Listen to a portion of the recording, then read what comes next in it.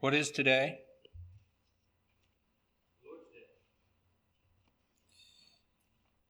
Trust that it is and will be and has been and is looked and considered as a day of rest and gladness. And as we share this morning, share together, I would like to look at some scriptures to encourage us in understanding its purpose and blessing, its origin, and its practice for us now, here and now today. I was intrigued with the title of this hymn. There were a number of other hymns that focus on the Lord's Day that merit consideration as well. But it speaks of a day of rest and gladness, and as we look around us in these days, sometimes it seems like we look around us and we see stress and madness, that the world is on edge, and the confusion out there is disconcerting at times. And I'm glad this morning that we can come back to gaze in the face of our Father for strength, for encouragement.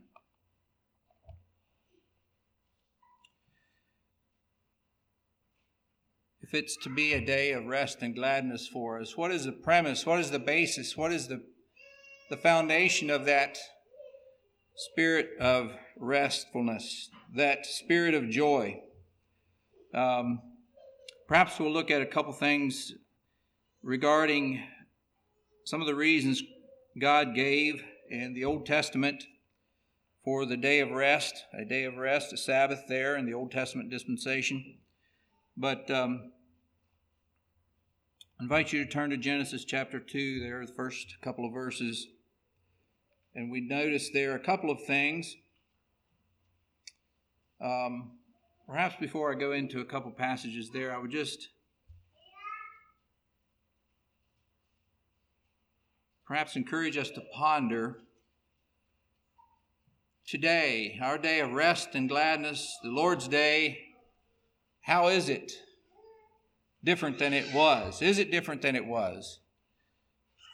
And as those that have studied it, or the older generation that were more aware of the progression over time, even in the laws of the nation which we are pilgrims in, the blue laws that gave some guidance on what was appropriate to occur on this day of rest and gladness, by way of closed businesses and different things.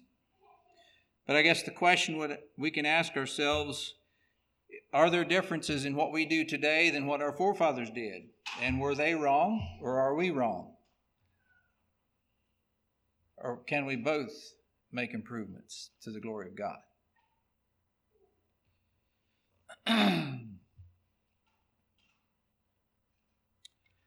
In Genesis 2, verses 1 through 3, let's read those at this time. Here we read, "Thus the heavens and the earth were finished, and all the host of them. And on the seventh day God ended his work which he had made, and he rested on the seventh day from all his work which he had made. And God blessed the seventh day and sanctified it, because that in it he had rested from all his work, from which God created and made." There's two words here I think we should remember and notice. It says he blessed and he sanctified it. It was seen as a benefit that was to bring him glory and to bless his creation. It was consecrated for a special purpose. It had specific implications. And let's turn to Exodus chapter 31, and we'll see just a reminder there of what he had in mind.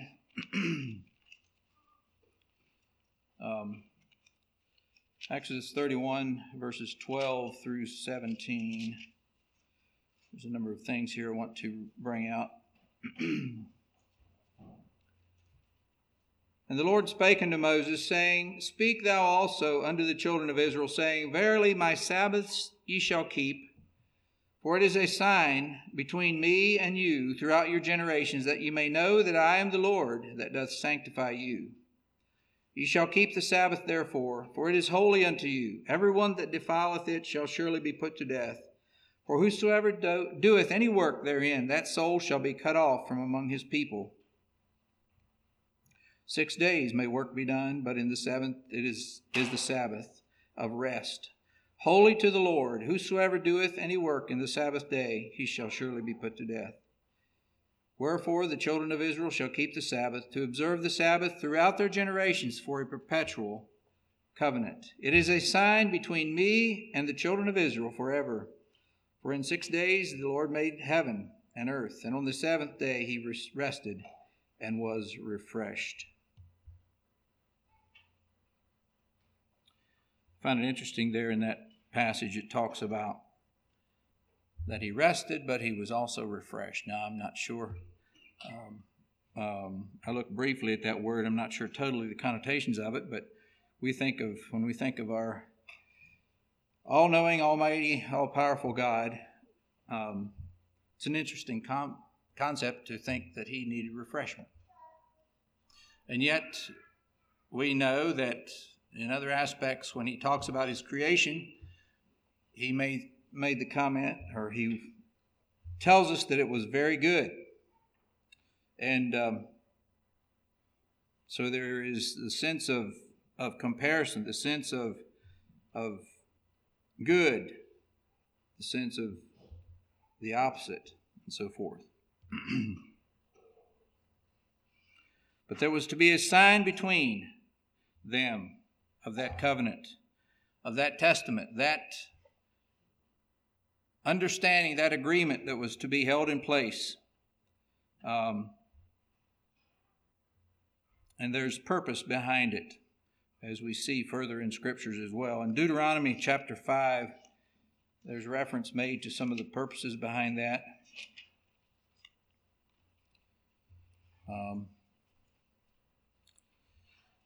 Chapter 5, let me begin reading in verse 12. Here we read, Keep the Sabbath day to sanctify it, as the Lord thy God hath commanded thee. 6 days shalt thou labor and do all thy work. But the seventh day in the Sabbath of the Lord is the Sabbath of the Lord thy God. In it thou shalt not do any work. Thou, nor thy son, nor thy daughter, nor thy manservant, nor thy maidservant, nor thine ox, nor thine ass, nor any of thy cattle, nor thy stranger that is within thy gates, that thy manservant and thy maidservant may rest as well as thou. And remember that thou wast a servant in the land of Egypt, and that the Lord thy God brought thee out thence through a mighty hand, and by a stretched out arm. Therefore the Lord thy God commanded thee to keep the Sabbath day. So, as they were reminded of their duty to observe the Sabbath, they were reminded of that deliverance out of Egypt by Moses, that deliverance not only by Moses, but from bondage in which they were in. And there's a parallel we want to look at a little later on too, but the purpose of our day of joy and gladness, the Lord's Day, reflects on our deliverance from the bondage of sin through the resurrection of our Lord Jesus Christ as well.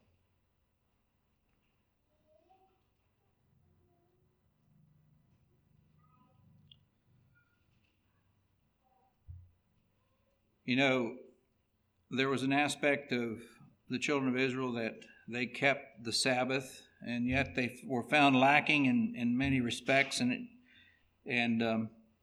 they were in some ways hypocrites in that Jesus pointed out a few of those things. Let's turn to Matthew chapter 12.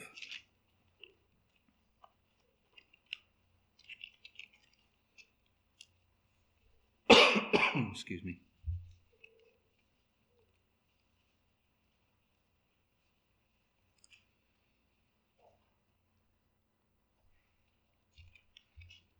Jesus was beginning to teach of his role as the Son of God. But let me break in here in verse 8. For the Son of Man is Lord even of the Sabbath day. And when he was departed thence, he went into their synagogue, and behold, there was a man which had his hand withered. And they asked him, saying, Is it lawful to heal on the Sabbath days? That they might accuse him. And he said unto them, What man shall there be among you that shall have one sheep, and if it fall into a pit on the Sabbath day, will not lay hold on it and lift it out? How much then is a man better than a sheep? Wherefore it is lawful to do well on the Sabbath days. They had taken the practice of the Sabbath almost to the point of excusing themselves from ministering good to the needs about them. And Jesus was reminding them when he was being condemned for the possibility of the potential of healing a man. So we see that they kept that as a sign of the covenant with God, and yet in a very imperfect way at times. Jesus later made the comment there in Mark chapter 2 where he talked about Sabbath was made for man, not man for the Sabbath. So there was some purpose in the old covenant. And one of the things as we look back, we understand, at least in significant part, the purpose of it. Turn to Romans chapter 15.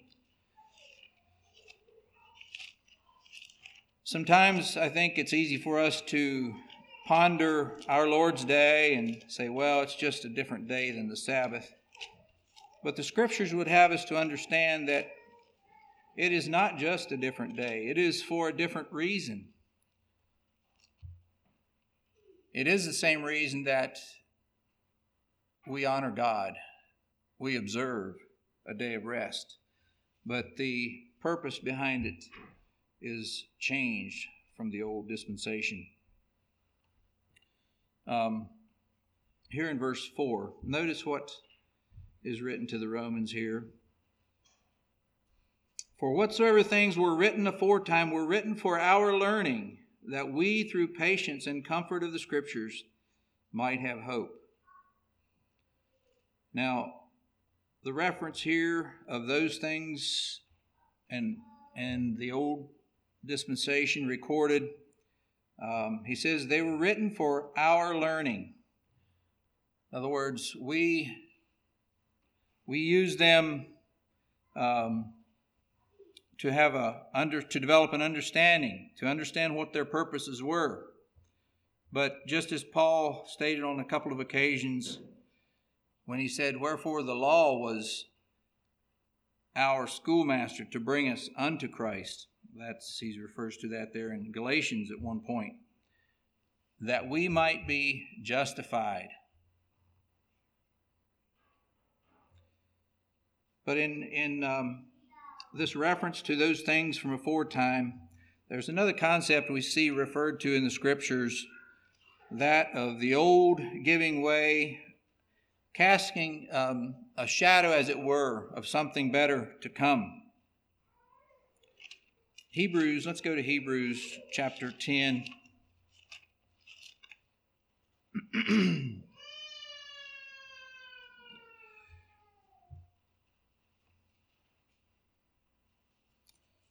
Beginning in verse 1, for the law, having a shadow of good things to come, and not the very image of the things, can never with those sacrifices which they offered year by year continually make the comers thereunto perfect. For then would they not have ceased to be offered, because that the worshippers once purged should have no more conscience of sins. But in those sacrifices there is a remembrance again made of sins every year. For it is not possible that the blood of bulls and goats should take away sins. Wherefore, when he cometh into the world, he saith, sacrifice and offerings thou wouldest not, but a body hast thou prepared for me. In burnt offerings and sacrifices for sin that thou hast had no pleasure. Then said I, Lo, I come, in the volume of the book it is written of me, to do thy will, O God. above when he said, Sacrifice and offerings and burnt offerings and offering for sin thou wouldest not, neither hadst pleasure therein which are offered by the law. Then said he, Lo, I come to do thy will, O God. He taketh away the first, that he may establish the second. By the which will we are sanctified through the offering of the body of Jesus Christ once for all. I'm going to leave off reading in that passage, but I want us to think about the work of Christ that was foreshadowed in the Old Testament, coming to fruition in the New, and paving the way and giving direction and definition to our day of rest and gladness. Now turn over to chapter 8 in Romans. Just go back a little bit.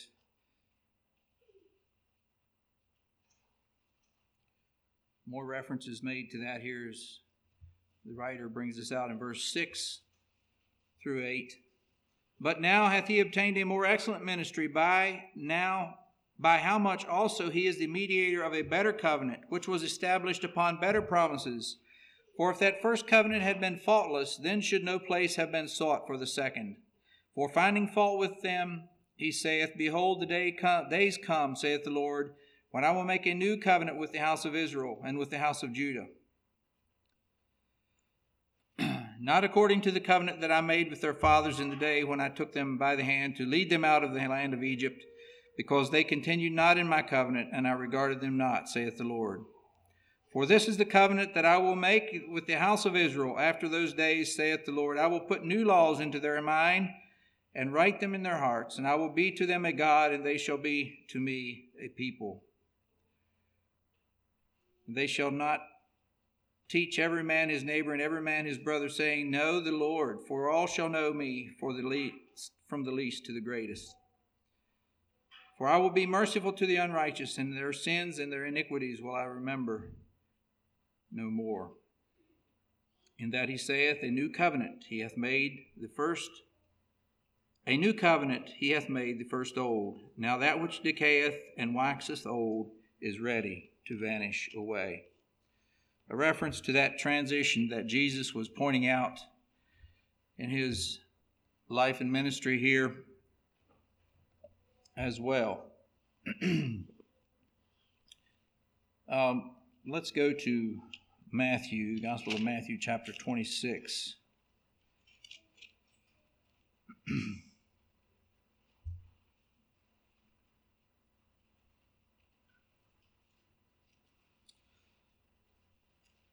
Verse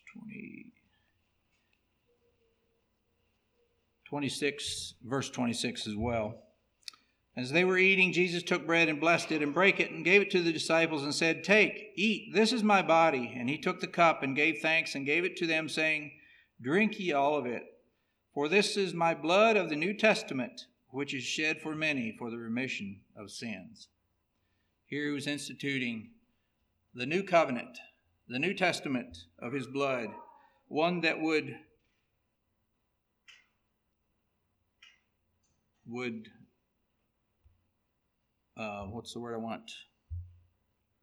supersede or annul that which preceded it, that shadow.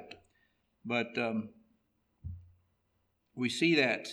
Sometimes we ask the question, when Christ was on the cross there in John, it talks about his words. When he died, he said, It is finished. It is finished. That which was a part of that process had come to fruition. One other in the letter to the Colossians, chapter 2, there's a reference made here as to the Sabbath days being a shadow of things to come as well. Colossians 2, verse 8.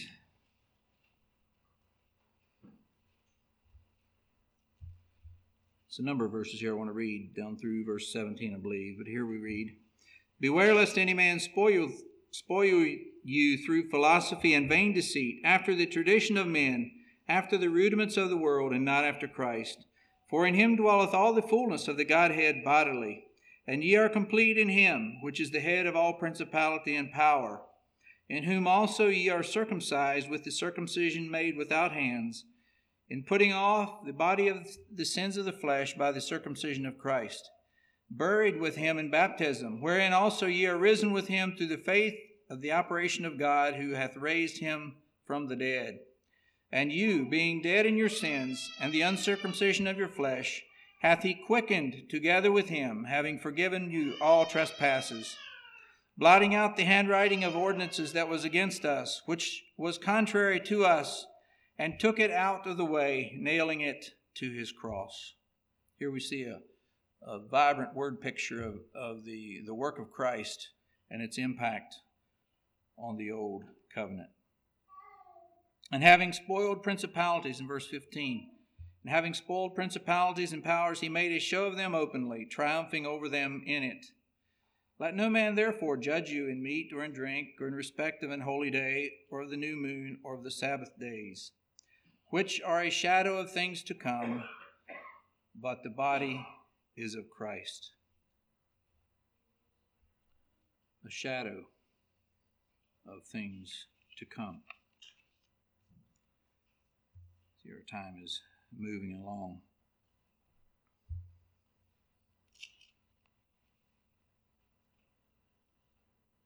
We see in that passage there quite a bit that is a part of our day of joy and gladness. Going back to Hebrews now, if you would. Hebrews chapter 4.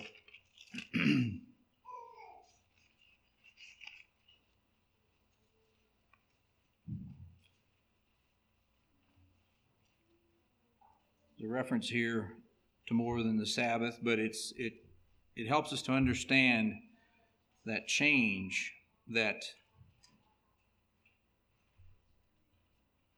God made possible from the old to the new. Hebrews chapter 4, I want to read from verse 1. Let us therefore fear, lest a promise being left us of entering into his rest, any of you should seem to come short of it. For unto us was the gospel preached, as well as unto them, but the word preached did not profit them, not being mixed with faith in them that heard it. For we which have believed do enter into rest, as he said, as I have sworn in my wrath, if they shall enter into my rest, although the works were finished from the foundation of the world.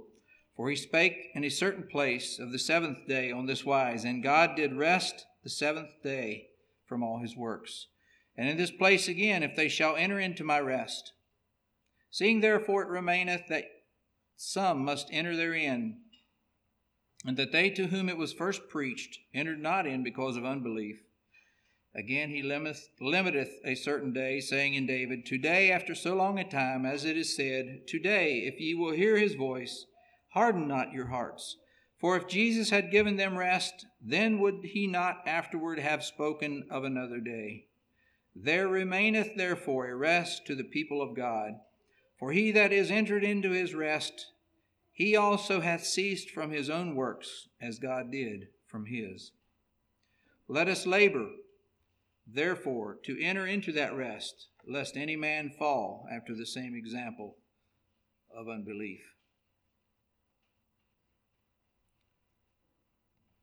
There is a similar thought regarding the purpose of God's people to keep the Sabbath and to remember that covenant between them and God. And for us today to have entered into the rest that he has made possible for us. And he says something very interesting here in verse 10. He says, For he that is entered into his rest, he also hath ceased from his own works, as God did from his. In Christ, we are taught, we are made to understand the folly of pursuing our own works, but that all we do, we entrust to him, we rest in him.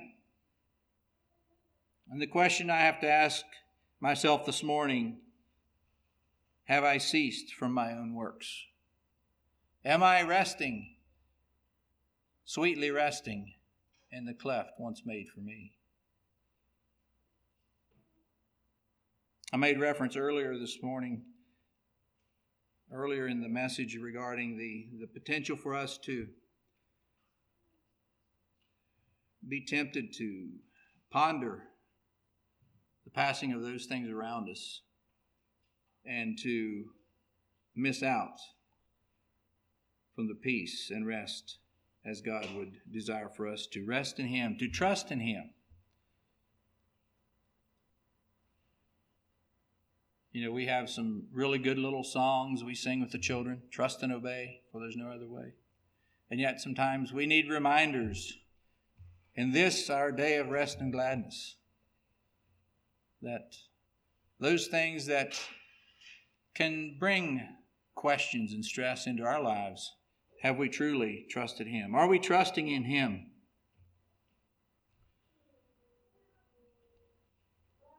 Jesus said, "Come unto me, all you that labor and are heavy laden, and I will give you rest."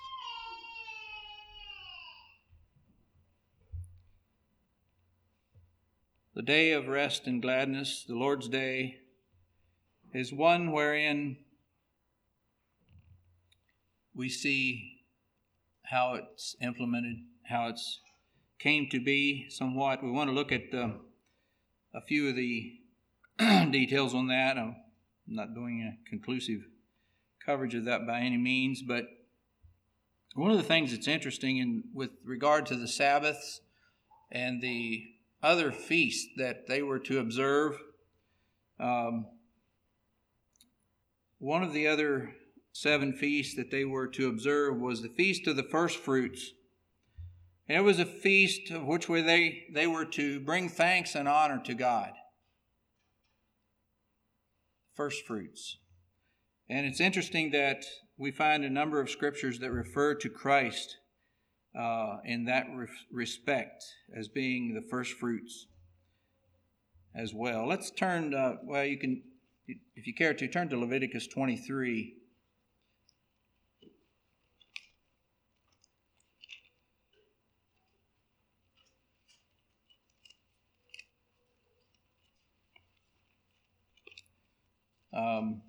I was going to go down and look at verse 11, but I would just have you notice here, he goes back over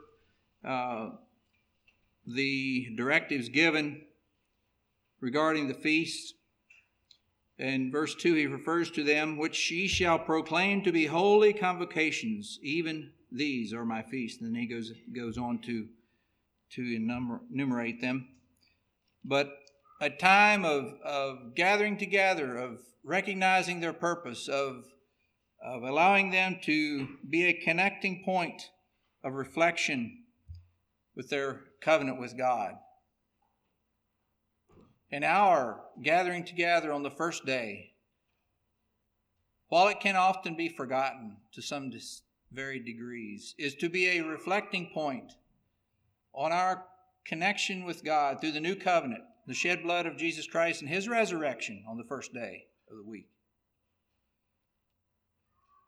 Notice down in verse 11 here it says,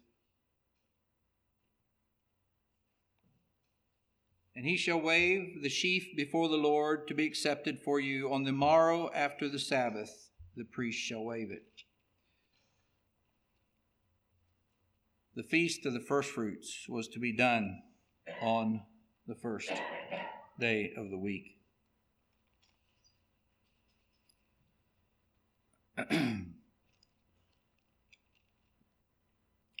1 Corinthians chapter 15.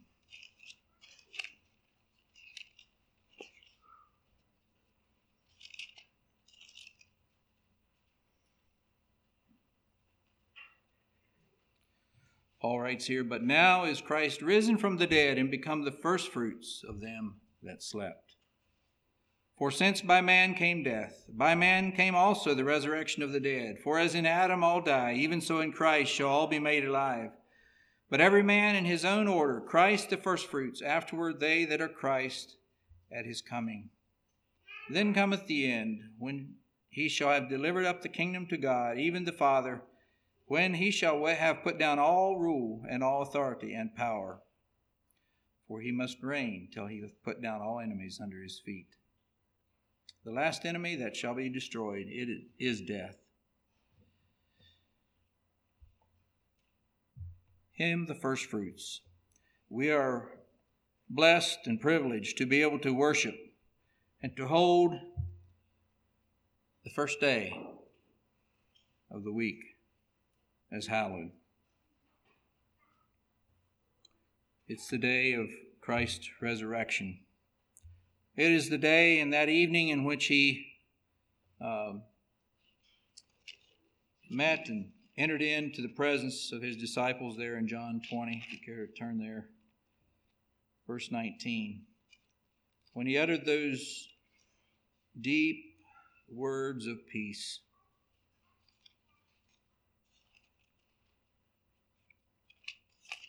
The wrong gospel here. That doesn't help very much. Peace be unto you, was the message he bore. Then the same day at evening, being the first day of the week, when the doors were shut, where the disciples were assembled for fear of the Jews, came Jesus and stood in the midst and saith unto them, Peace be unto you. The Lord's Day is to be another day that we rest in his peace, that we worship him. In the early church, we see the record that it was a time of gathering together, that they could lay aside of the blessings of God to meet the needs around them as well. In 1 Corinthians 16, verse 2 there, of that they wouldn't need to do special gatherings when he came. See, our time is moving along.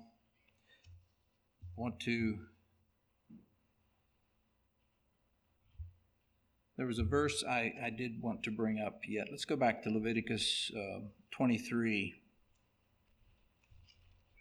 Later in that chapter.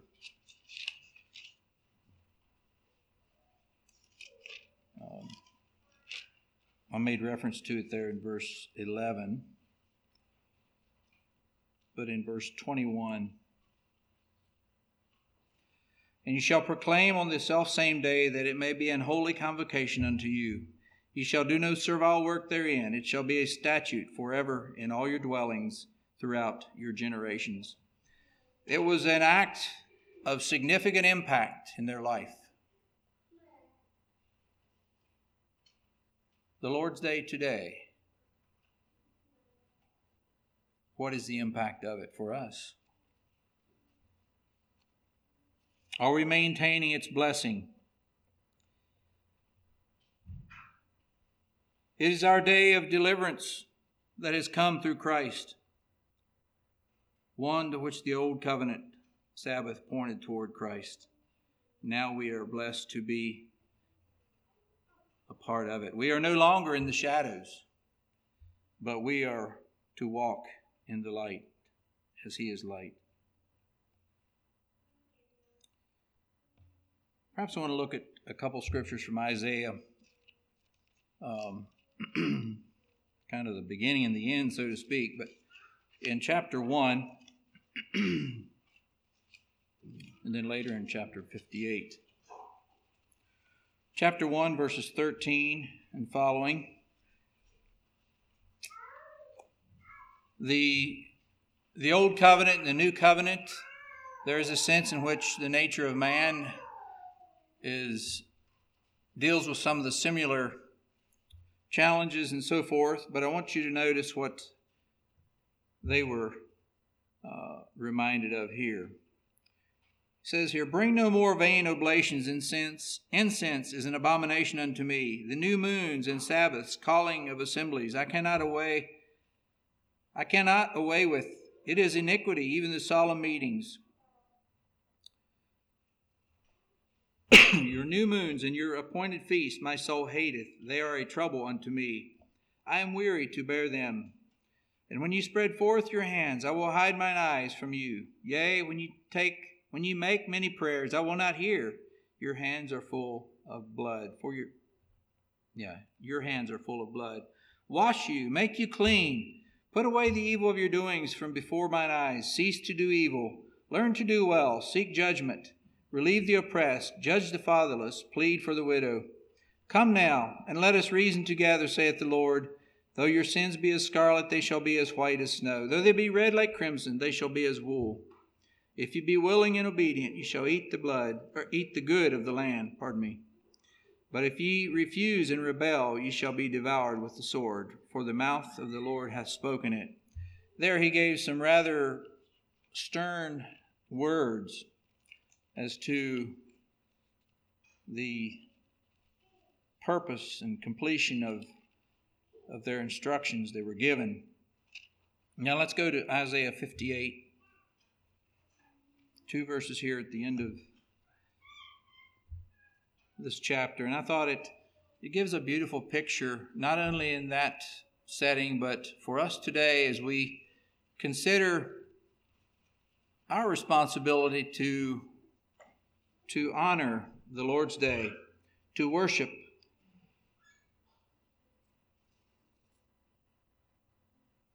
He says here in verse 13, If thou turn away thy foot from the Sabbath, from doing thy pleasure on my holy day, and call the Sabbath a delight, the holy of the Lord, honorable, and shalt honor him, not doing thine own ways, nor finding thine own pleasure, nor speaking thine own words, then shalt thou delight thyself in the Lord, and I will cause thee to ride upon the high places of the earth, and feed thee with the heritage of Jacob thy father, for the mouth of the Lord hath spoken it.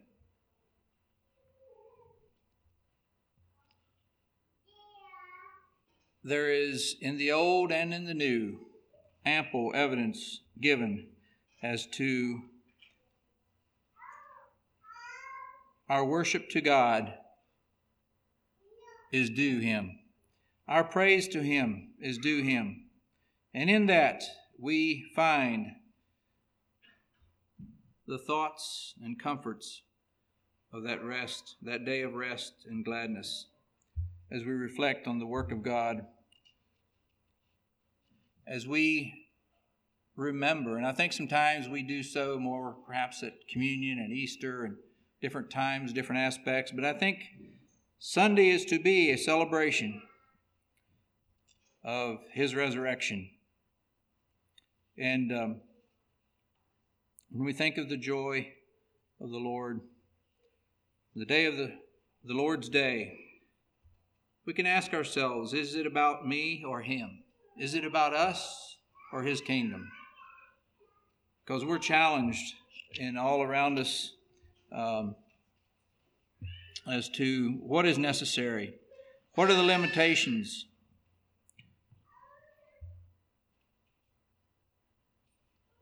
But we do know, as we look around us, that if man chooses to begin to take liberties and to exercise the flesh and not regarding the day of rest, we see that downward slope of backsliding people. We see its effect on society around us. And, I thought about trying to make a specific list of things that we could do, should not do. But, I believe it comes down ultimately to the greater extent that when our heart is desirous of honoring him truly, then it's not too hard to make decisions that glorify him. Do you understand what I'm saying, brothers and sisters? In other words, if our heart is set to praise him, to worship him, to reflect on him, to enter into that day, the Lord's Day, with seeing it as a rest and gladness in our lives, then it changes the purposes we go about doing things. And yet I know sometimes different circles, you find different challenges in different settings. Well, what about this on the Lord's Day? What about that on the Lord's Day? And perhaps we could ask ourselves, is it the joy of the flesh or the joy of the Spirit that causes us to do what we do? I think that gives us a degree of safety. Technology has brought a lot of changes. We live in a day where now even the mailman will make deliveries on Sunday.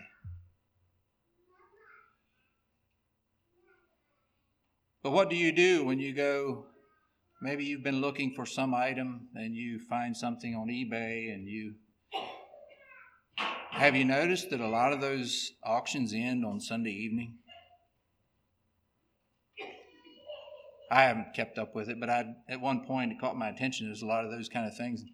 So what do we think? Well, I'll just bid earlier in the week, and then if I win the auction, why, I get it. But then what about Sunday afternoon? Do you check and see if you're the highest bidder? Do you see the subtlety of how it can creep in and occupy our minds and our time and take us away from what is to be a day of rest and gladness? Other practical areas, perhaps without going into great detail, is travel. What is appropriate on the Lord's day? We often, tongue-in-cheek, use the term a Sabbath day's journey. But that can be, again, applied according to how we choose, whether in the flesh or in the Spirit.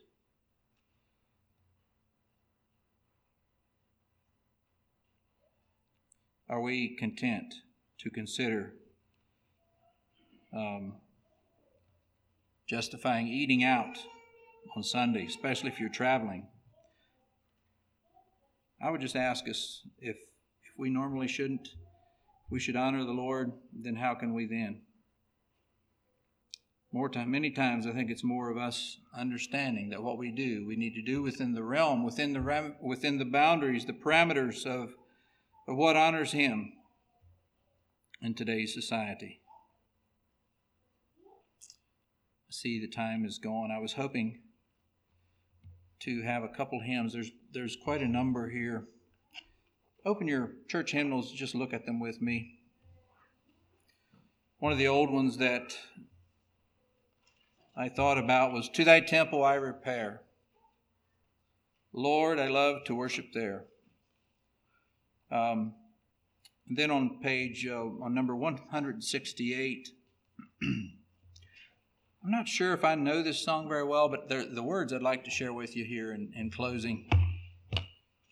Once more we come before our God, once more His blessing ask.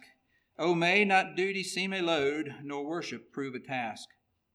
Father, thy quickening Spirit send on us in Jesus' name, to make our waiting minds attend and put our souls in frame. May we receive the word we hear, each in an honest heart, hoard up the precious treasures there, and never with it part. To seek thee all our hearts dispose, to each thy blessing suit, and let the seed thy servant sows produce abundant fruit. Notice the last verse especially here. The thirsty bless with heavenly showers, the cold with warmth divine, and as the benefit is ours, be all the glory thine. That last verse says it so well. When we're hungry, we can feed. When we're cold, His word warms us. His Spirit ministers to us. And as the benefit is ours, be all the glory thine.